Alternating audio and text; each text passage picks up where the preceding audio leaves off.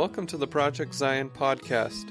This podcast explores the unique spiritual and theological gifts Community of Christ offers for today's world.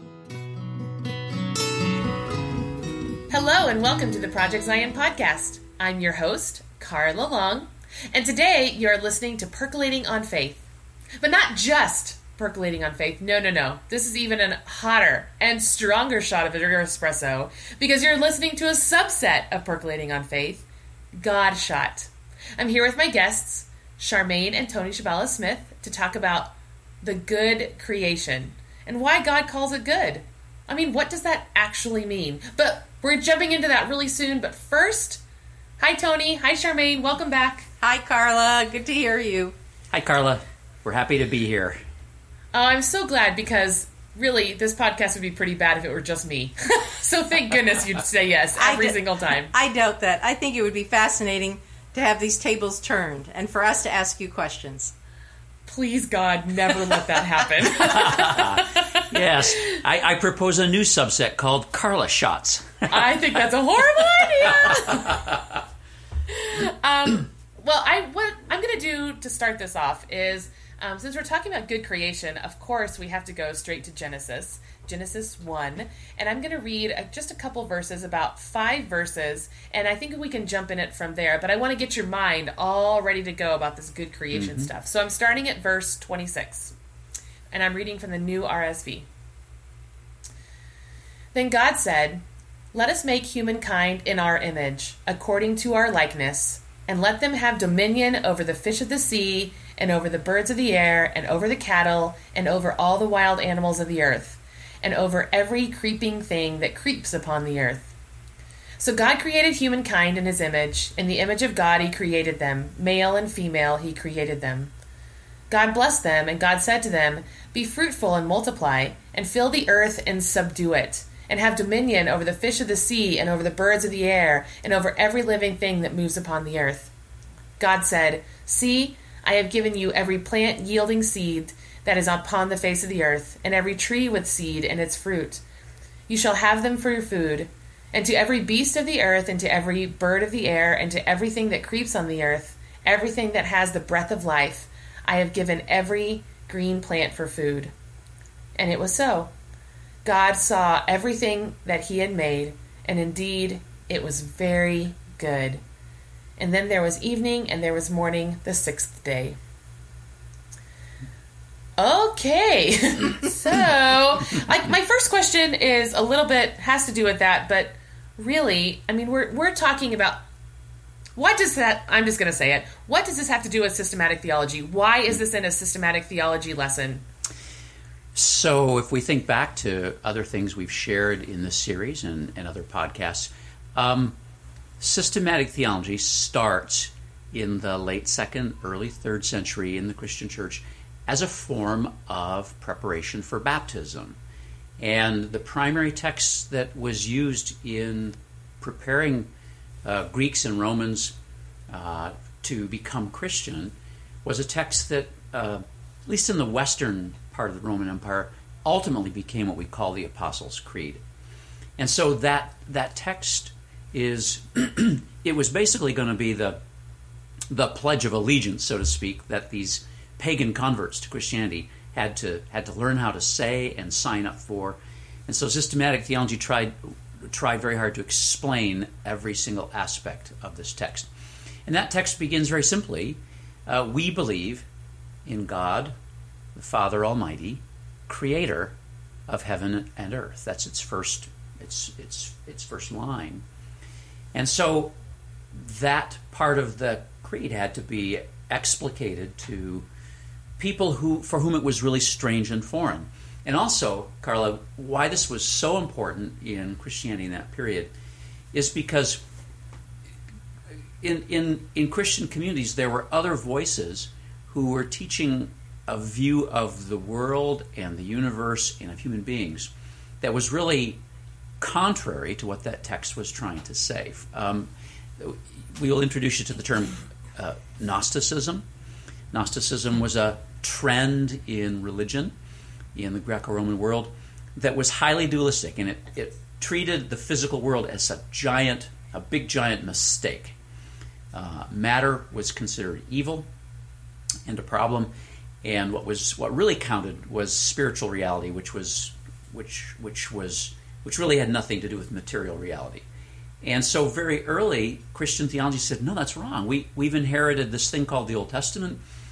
Christ became flesh and blood. We celebrate that in the Lord's Supper. We think our bodies matter. We think that creation matters. And so the reason creation became an important doctrine right from the start in Christian theology was as a way to counter this dualistic idea that somehow matter is bad and spirit is good. The church was trying to say, no. God is the creator of the whole thing. The whole thing, like Genesis says, is very good. Plants, animals, stars, fish, sea, everything, every created thing, including human beings, are very good. So that's how it got started, Carla, and why it's so important. And we still have to try to uphold that today, that the creation is very good. So in the passage I just read, there's a lot of things to unpack in there for me. And one of the things that I feel like I need to unpack is some of the language that was used. For instance, the word dominion, and I'm quoting here, man has dominion over nature. And also the word image. God talked about creating in our image or in my image. So I kind of wanted to unpack those words, if that's okay. Could we talk about the word dominion and also the word image? Sure. Actually, let me reverse them. Let's start with the word image first. And this is a place where you have to be careful not to go to dictionary definitions of words, but you have to let the story and what we know about its cultural context explain what the words mean. And so when the Genesis story, and this is actually, Genesis has two creation stories right at the start, right? Genesis 1 and then Genesis 2 and 3. Two very different stories, two very different settings and authors woven together into this book we call Genesis. So when the Genesis 1 creation story ends with, or towards the end of it, when it talks about human beings being created in the image of God, here's what it doesn't mean. It doesn't mean that there's this, like, thing inside of us that is the image. And it's not referring to our rationality. It's not referring to some part of us. It's actually referring to a role. So the Hebrew word for image is tselem, and the Hebrew linguists will tell you that it's connected to an older word. I think it's an Akkadian word, much older word, salmu, which was the word that was used to describe an image that an emperor set up in every village and city of his empire, basically to remind everybody of who was in charge. So the first Genesis creation story takes that word over and applies it to human beings. Human beings, not emperors, human beings have a God-given role. It's to represent God everywhere in the world. That's what it means to be in the image of God. Our role is to image God in the world. And the idea of dominion here, again, you don't want to do a dictionary definition of it. That's been a constant problem in Christian ethics, to treat creation like this thing we get to trounce over. Actually, the narrative gives us the meaning of the word. And so human beings are created to image God everywhere. And God's dominion is a dominion not of force or might, but a dominion of generosity and abundance. God simply creates. There's unlike the pagan creation stories, there's no conflict, there's no contest, there's no enemy that God has to defeat and turn its body into the creation.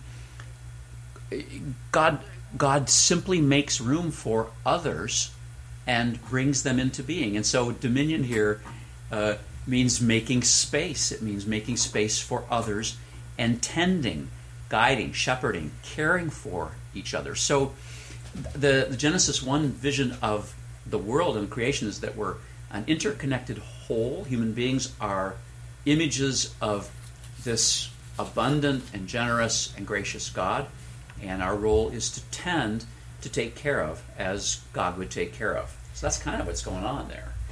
And so what we see here is one of the problems that often happens when people read the Bible, because they want it to be about us, to make it human-centric. And so in the reading of that passage, that's often what has happened, is that who are we? What do we get to be more than, above, dominating over, when actually the story is about who is God? What is the nature of God that we as holders of that image are to be responsible for in the world? Instead, we take the words that give us the sense of prominence and being better than the rest of creation to then excuse us for abusing the world around us for our own sake. So, as so often happens when we read the Bible, we have this tendency to think it's all about us. And actually, no. This is about trying to express what is the nature of God? How does God see God's creation, whether it be humanity, whether it be animals, whether it be the cosmos? So I think that's a good place to remember that our egocentrism is a bit of a problem when we come to the Bible. And that's true not only of Genesis, but of a lot of other places as well. Yeah, absolutely. Carla, the passage you read, at the end it says, and God saw everything God had made and called it very good. I think sometimes we kind of want to read the story in Genesis 1, and we think that it ends with the creation of humanity, and then that's very good. But that's not what it says. Before there were ever human beings in this storyline, there are there's the lights in the sky, and there's the seas and the fish and everything, and each thing. And there was evening, and there's morning, and there's the first day and the second day, and each thing is good. And then in the storyline, it doesn't say that human beings are very good. It says God saw everything God made and declared it very good. In other words, there's this kind of instinct in the story to say that humanity and fish and microorganisms and water and everything else, we are supposed to be in this together. There's a kind of an organic connection between us all, and that's what's very good. So yeah, we have to be really careful not to insert our egos into this text, which has unfortunately been a problem. Well, that's kind of the direction I wanted to go next, Tony. It sounds like, to me, that humans want to separate ourselves out because we're better than, we walk on 2 feet, we have opposable thumbs, so on and so forth. We think that we are very, very good rather than just very good. So, but it sounds like we're saying is that we are not at all separate from creation. We are all interrelated, and we're not independent of creation either. And I'm guessing that's what's causing a lot of problems right now. We see ourselves as separate from everything around us. Mm-hmm. Yeah, and wow, we can see that in so many places. And, it seems like we don't ask ourselves, so what is our relationship to the physical world around us, whether we see that as nature or the earth or the cosmos? It hasn't been a strong part of our Christian ways of thinking to ask ourselves, what is our relationship and what should be our relationship with the rest of the world, the rest of the world, the rest of creation. And I just want to kind of put out there the idea that what would it be like if we thought about our relationship with the natural world, with creation, as a relationship? we kind of frown, and rightfully so, on relationships between people where one person is the user. One person just is me, me, me, me. It's all about me, and I want you to be there for me, and I want you to listen to me, and I want you to take care of me, and all of those things. And we recognize that is not a healthy relationship. But isn't that exactly how we often treat the natural world? And if we were to think of it as an entity that we have a relationship with, a two-way relationship, I think that would really help us get our minds around some of the aspects of that passage about how God intends, or how God sees all of creation, including us. Mm-hmm. That it's not just about us taking and getting resources, and that God is using the natural world to take care of us, but that part of our role as followers of Christ is to take care of, care for, appreciate, be accountable to the created world, the natural world, however we want to look at that. How different would that be in how we use water?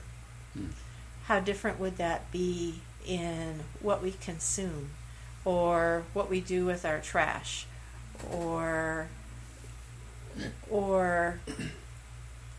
what we do with land that has been misused? With people who have been misused, we find ways to bring healing, and all kinds of psychology and sociological changes to try and help affect those parts of our culture, our worlds that have harmed people. But what if we did that same thing as part of our relationship with the earth?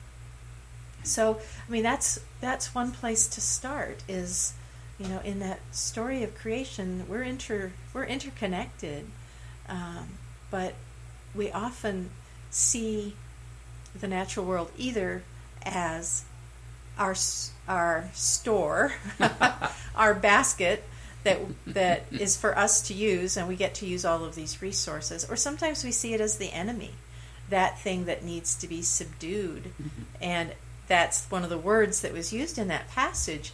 And it's good to remember that in the time that the Old Testament was being compiled and written down, and is that people's relationship to the natural world was often one of fear. It was recognized as a power, as a force that they could not affect in some ways. And so the idea of subduing, that's a very human perspective of, we have to control this. We have to, and over time, that idea of that we have to control whether it's the water or whether it's the winds or whatever, gave us this idea that somehow what was comfortable for us was superior to what was good for the creation. And that egocentrism, that sense of superiority, is, I think, toxic. But anyhow, just it's another way of saying, what would it look like to interact with creation as we would a person that we loved and respected? What would it cause us to ask about how we use the resources of the world, and whether or not we're willing to be accountable? I'd like to play off of that statement about looking at ourselves as being in relationship with creation and not outside of it and trying to stamp it down or use it up. Emiliore, in the chapter we have for today, he wants to say, and I think this is really good, that the statement, when we refer to the world as creation, what's behind that is the idea of God as creator. And the God who is the creator of the world is none other than the triune God, the God who exists in an eternal relationship of lover, beloved, and loving. And so that mutual, that relationship of internal mutuality that is God's own being, Father, Son, Spirit, that's out of which God creates the world. So relationality is like woven right into the structure of creation. Creation is meant to reflect interconnectedness and relationality, because that's who God is too. And so when we do stuff, when we act towards the natural world in ways that try to separate, divide, dominate, destroy, use up, there's something significantly wrong with that. It does not reflect at all the God in whose image we have been created, and the God who creates an interconnected world as a sort of reflection of the divine being. So there's this whole ethical side to our doctrine of creation. That's something that Melior gets at really well, and that's also very, very much aligned with Community of Christ theology of creation. Yeah, I mean, when you and Charmaine are talking about this, the words that keep coming back to my mind are the scarcity mentality. We have to take and take and take, and because we have to have our share. I don't care so much if you get yours, but I have to have mine so I can get ahead or whatever. So I just keep thinking about that scarcity mentality, and so the more we continue to take, the less that there is actually when we have that mindset. Absolutely. And there's two different avenues where we are being destructive with that. One is, the greed. I need to get mine, and so there is little respect for where we're getting it from.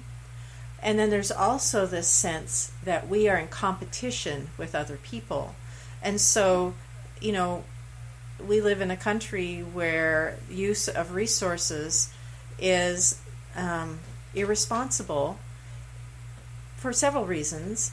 One is that we use so much of the Earth's resources, which means that now or in the future it's not going to be available for people in other parts of the world. And the idea of the resources being there for humanity, it's for all humanity. It's not just for people in one or two places where they know how to get a whole bunch of resources and use them up quickly. This is intended to be for the good of all humanity, and yet in some of our cultures we have equated the number of resources with our superiority over others, and lack of care, to making sure that there is clean water for everyone, that there's a fair sharing of natural resources and of resources within the earth, and that land be something that be available to those who have who need the land to live from, rather than it being made into mega farms to produce one thing and not be available for the people who actually live there. So there's all of these different aspects of exactly what you're saying about this using up resources or hoarding them for ourselves that creates injustice among people, but it also is an injustice to the world itself, the earth on which we live, and the systems that have to work together to thrive. So this is something Melior points out in that chapter, and I think it's a really important connection to what Charmaine is saying. That is that the creation is not divine. The creation is not infinite. The earth is not infinite. Water is not infinite. Charmaine and Tony are not infinite. Carla is not infinite. We are finite beings. God creates this amazing universe as an other, but it has limits placed on it. The universe is expanding, and It will change. The solar system will die. This is part of the nature of things. Finitude is the word we want here. It's the theological word. We are finite beings. And actually, our resources are finite. There is not an infinite amount of oil. And so the idea that you can drill, baby, drill is actually a kind of it's a claiming of, it's a form of idolatry, because it's a claiming that we and our needs are infinite and we can do anything we want to. We can claim the prerogatives of God, and not even the real God. It's a God who's a tyrant, actually. So we need to claim our finitude. It's the only way to make sure that we know how to make space for each other and make space for creatures and live together in a kind of shalom. Yeah, and actually that's a great lead-in, Tony. I was going to say that there is a corrective within the Christian tradition, and it's something that I think our church has really lifted up in really positive ways, and that is what Jesus preached, at least in the Synoptic Gospels, which is the kingdom of God. That is what God's desire for all of creation is this living together in peace and justice. And I especially think that that aspect of the kingdom of God that we sometimes think of as the peaceable kingdom brings to mind images that help us see that this thing that God wills and that Jesus preached and told us to look forward to, but to be a part of, really helps us to imagine with our minds and our hearts what this feels and looks like. So for those listeners who may not be familiar, you might want to take a look sometime at some of the pictures that often come up when you say the peaceable kingdom. And it's from Isaiah, that Isaiah has 11, the image of the lion and the lamb and the child, these venomous snakes and these predator animals living together in the same space in peace, and not devouring each other, but having a kind of, as Tony said, shalom, a wholeness in their relationship with each other. And so I think within our movement we have this corrective that could remind us, what is it that God calls us to? And if we go back to those images with a clear understanding of the language that you read about, we begin to see a bigger picture. It's, Jesus' message was not about how do I get to heaven myself and be secured that I've got golden sandals or a harp or whatever, but that how I live and how I believe and how I pray affects the animals around me, the trees and the grass, the relationship I have with my water source, the relationship I have with my neighbors, and the land that we grow things on. It just really can help if we can keep saying, this is what this is an image that the prophets from the Old Testament and Jesus were trying to give us some glimpses of what it means to live in God's will, to live towards God's call to us. And I think, Charmaine, with something you're pointing out here is that in Christian theology, the doctrine of creation and the idea of eschatology, the God's end game, these things are connected, which is why we speak about creation and new creation. And a really bad eschatologies and really bad doctrines of creation tend to go hand in hand. So I won't name names, but many years ago there was a certain Secretary of the Interior who was some kind of fundamentalist Christian who said that, his way of viewing natural resources was, and he said this publicly, we need to use up the Earth's natural resources so that Jesus will come back. it's a kind of a it's a kind of an ecological Russian roulette game he was thinking there. Let's force God's hand so Right. that we can get salvation. Yeah, and what a horrible eschatology, what a horrible view of creation, and what horrible ethics come from something like that. So these things are connected. Thy kingdom come, thy will be done on earth. Earth is the theater of God's action, and so, taking care of creation, viewing God as the creator of the good creation, and ourselves as stewards, caretakers, nurturers of creation. It's really important to our ethics and to our eschatology, our view of the end game of things. So these things are all kind of interconnected, Carla. Well, they absolutely are. And you kind of led me into my next question about, you're talking about the Secretary of the Interior and government. And so I was thinking about, like, science can help us here, right? Like, science is not the enemy of this. And I think that some people probably think that it is, but science is not. Science, we know a lot more than we used to know.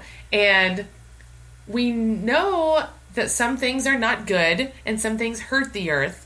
But, I was just thinking about that anti-science creationism kind of stuff, which people think that they're doing exactly what God is wanting them to do, but that's not what we're saying here at all, is it?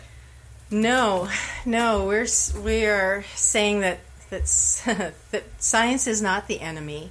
It may be an inconvenient reminder of our irresponsibility, but thank God for that. And literally, science in many ways reinforces this whole idea of our interconnectedness, our need to be responsible to and in relationship with the world around us, to be responsible for our use of things. I in thinking about our talk today, it's like we know things and they're provable now. We know that there are things that we do that are harming the bees and the pollinators. And we know what some of those are. We know that some may not have a direct cause, but like certain pesticides and herbicides we use destroy the gut enzymes in bees that then endanger their immune system and lead to premature death of our bees. And that may not be the only thing, but we know that there's recent experimentation and that has been acknowledged.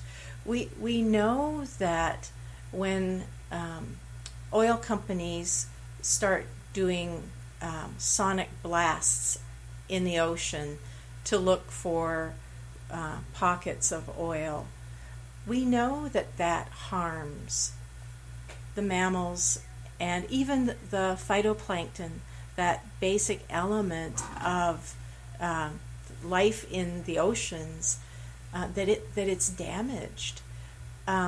We know this. There's all kinds of studies that show it. The government reports indicate, yes, we know that using these sonic blasts as we allow oil companies to do this in the oceans will affect the marine life. We know it, but we don't change our behavior even with the knowing of it.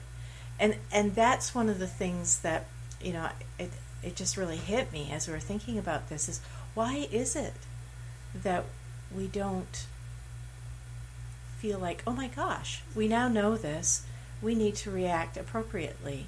And this is one of those places where science is our best conscience, because it keeps proving to us, showing us that we are connected. We do have a responsibility to other elements in the ecosystem. But we do need to ask ourselves, I think it's a really hard spiritual question, is why are we not responding to these things that we know are harmful to other parts of creation? Why are we not pulling back instead of insisting that, our need for oil is more important than than the whales? They're connecting some of these beachings of whole pods of whales to these use of these sonic blasts that deafen mammals and that cause them to try to escape it from their own homes, their own places in their ecosystem, because this is harming them or killing them in some situations. So, but why is it that we don't think that should be stopped? Why do we let it go on unchecked? And that's our own egocentrism, I think, as individuals, but also as cultures, that we need to ask ourselves about. So the doctrine of creation definitely has ethical and political consequences for us right now. It's really, really important. The Community of Christ statement, basic belief statement, says, as an expression of divine love, God created the heavens and earth and all that is in them and called them good. Everything belongs to God and should be cherished and used justly according to divine purposes. So if we're going to talk about God as creator and the world as creation and creation is interconnected, we have to accept that whatever is in the honeybees is in us, right? Mm-hmm. And whatever is in the fish is in us. And what we do to them, we're doing to ourselves and to our children and our grandchildren. So it's an interconnected world. That's the way it reflects the divine interconnectivity. And so we have then in the doctrine of creation a really solid ethical principle or ethical kind of fulcrum for action that is responsible towards the future of Earth. Good Christian theology and really good science are not enemies of each other. Good theology and good science ought to be enemies of faux science and bad theology, right? And so, by faux science, I mean science that's sponsored to try and ideologically prove things that are beneficial to stockholders in a corporation, or science that tries to establish things that majority opinion, peer-reviewed, worldwide science has established as the case. For example, climate change.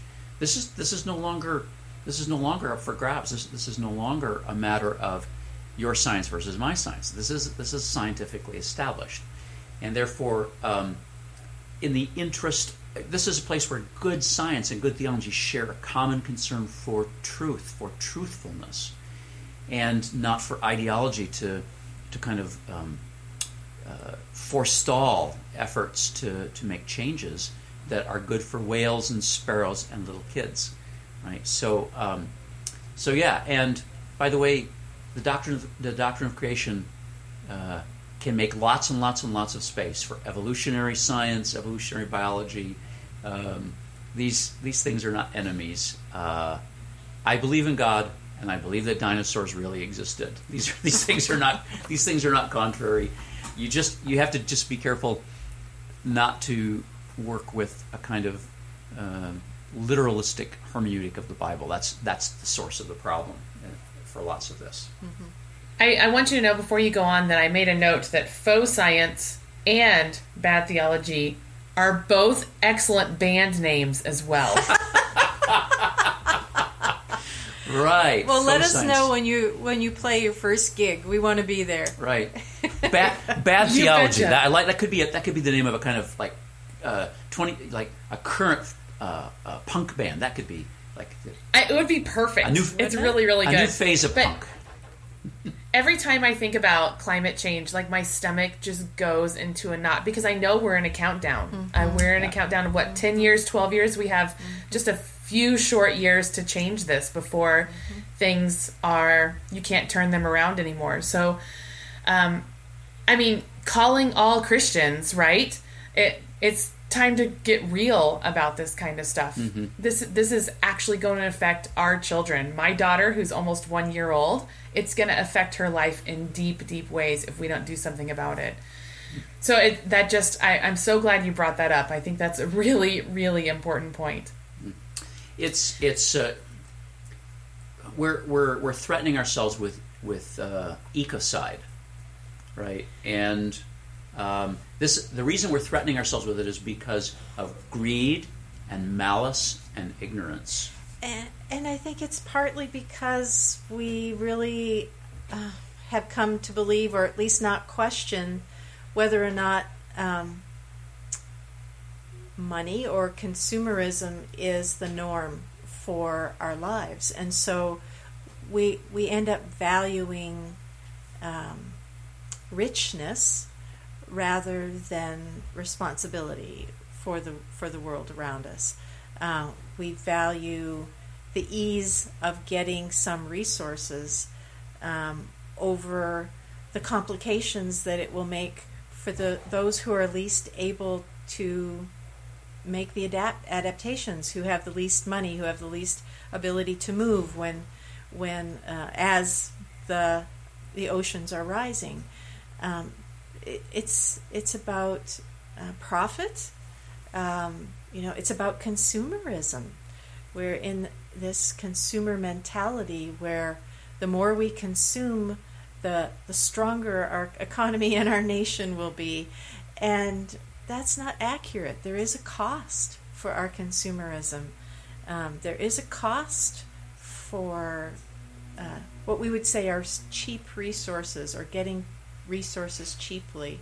And, little things that, again, science is telling us, oh my goodness, areas that have had lots of fracking and have had lots of water forced down underneath and then drained away, there are earthquakes happening there. And, who does that harm most? That harms most the people who live there and can't move, who don't have the resources to go anywhere else. It's affecting, the groundwater in places where, again, the people with the least flexibility have the least chance of avoiding it.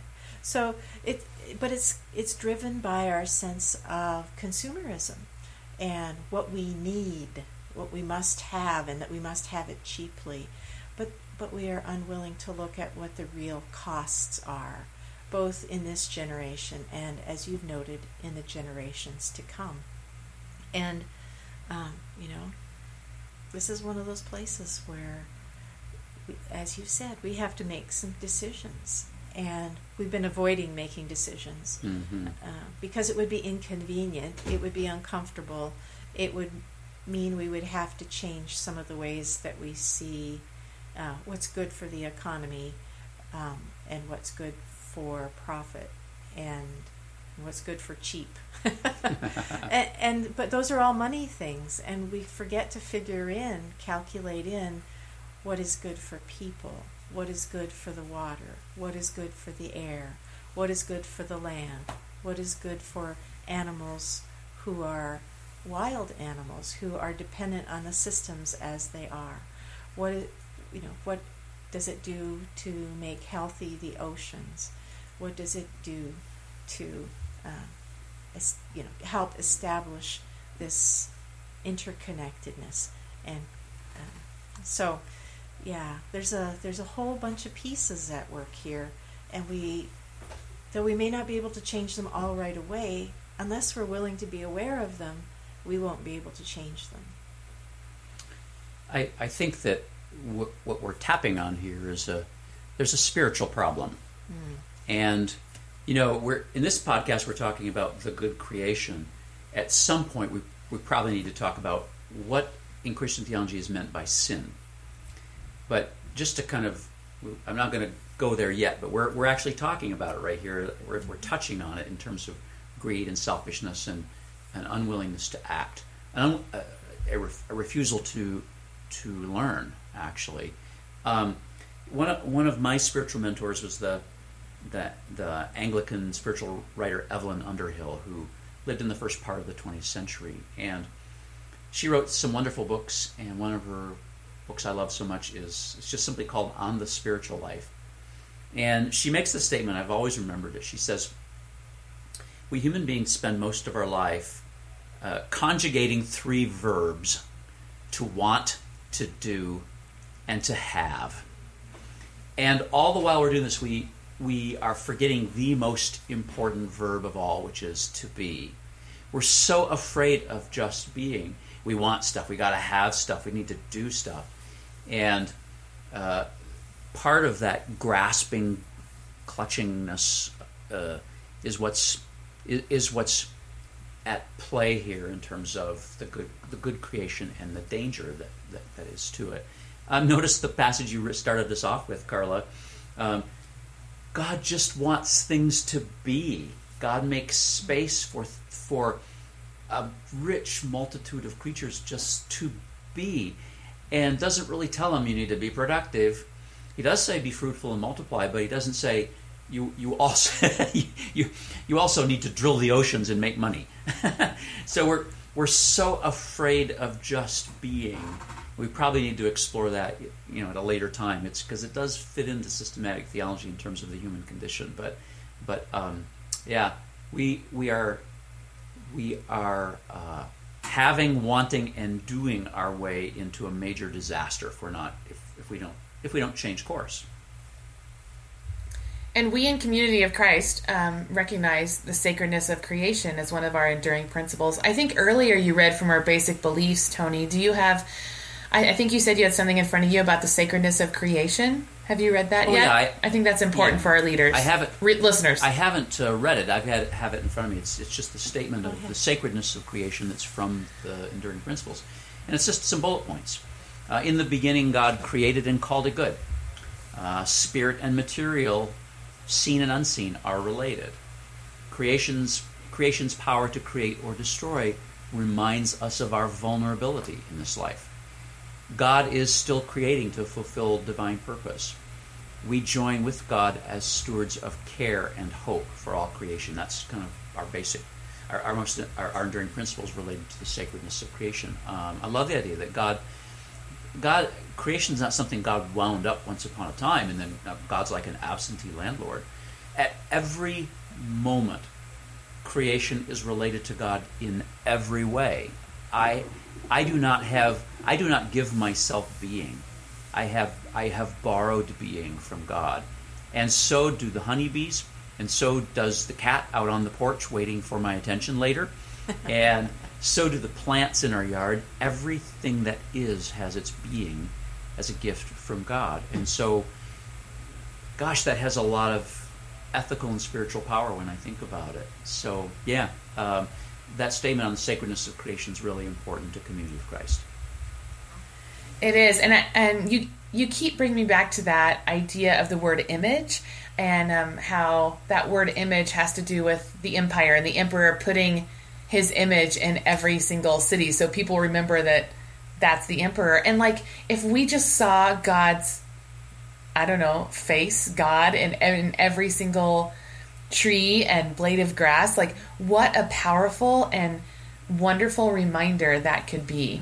I just keep going back to that idea that God is within every single thing that we see, every single part of nature. I love that. Yeah, and we were also doing just a little quick search before we started to kind of look at what does Jesus say about the natural world. And one of the first things that comes to mind is how often Jesus uses analogies that people would have recognized as they observed the world around them.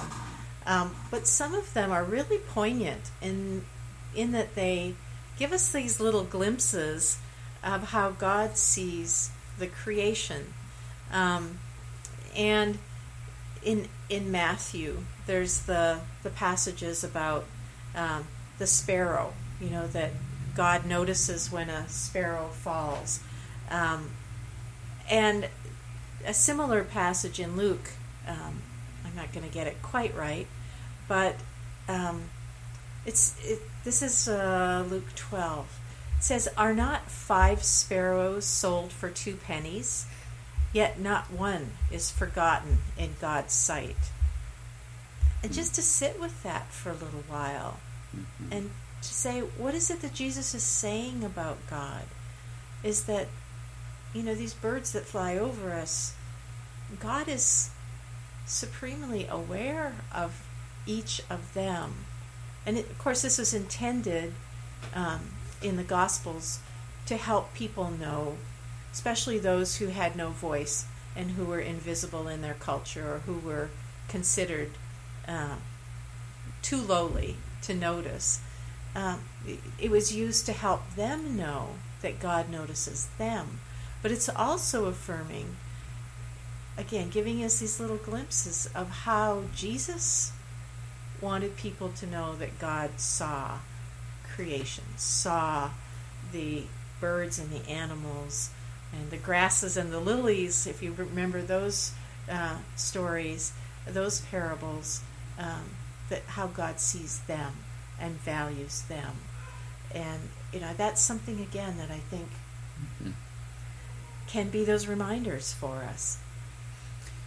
Yeah, a lot of our seminar students find themselves attracted to St. Francis when they're doing ancient and medieval theology with us. And St. Francis of Assisi is a powerful figure for us in terms of the good creation and our relationship to creation. Miliori cited that famous article by Lynn White back in the 1960s, in which this historian, Lynn White,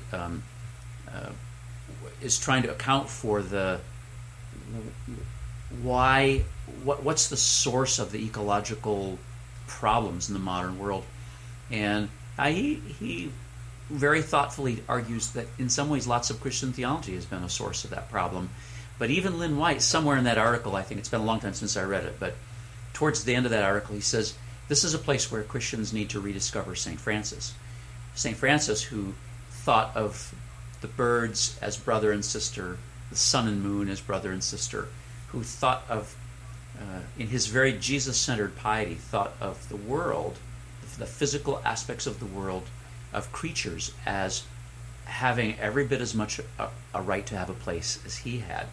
And so, he's a great figure to teach us about that, and to open our spirituality up to a kind of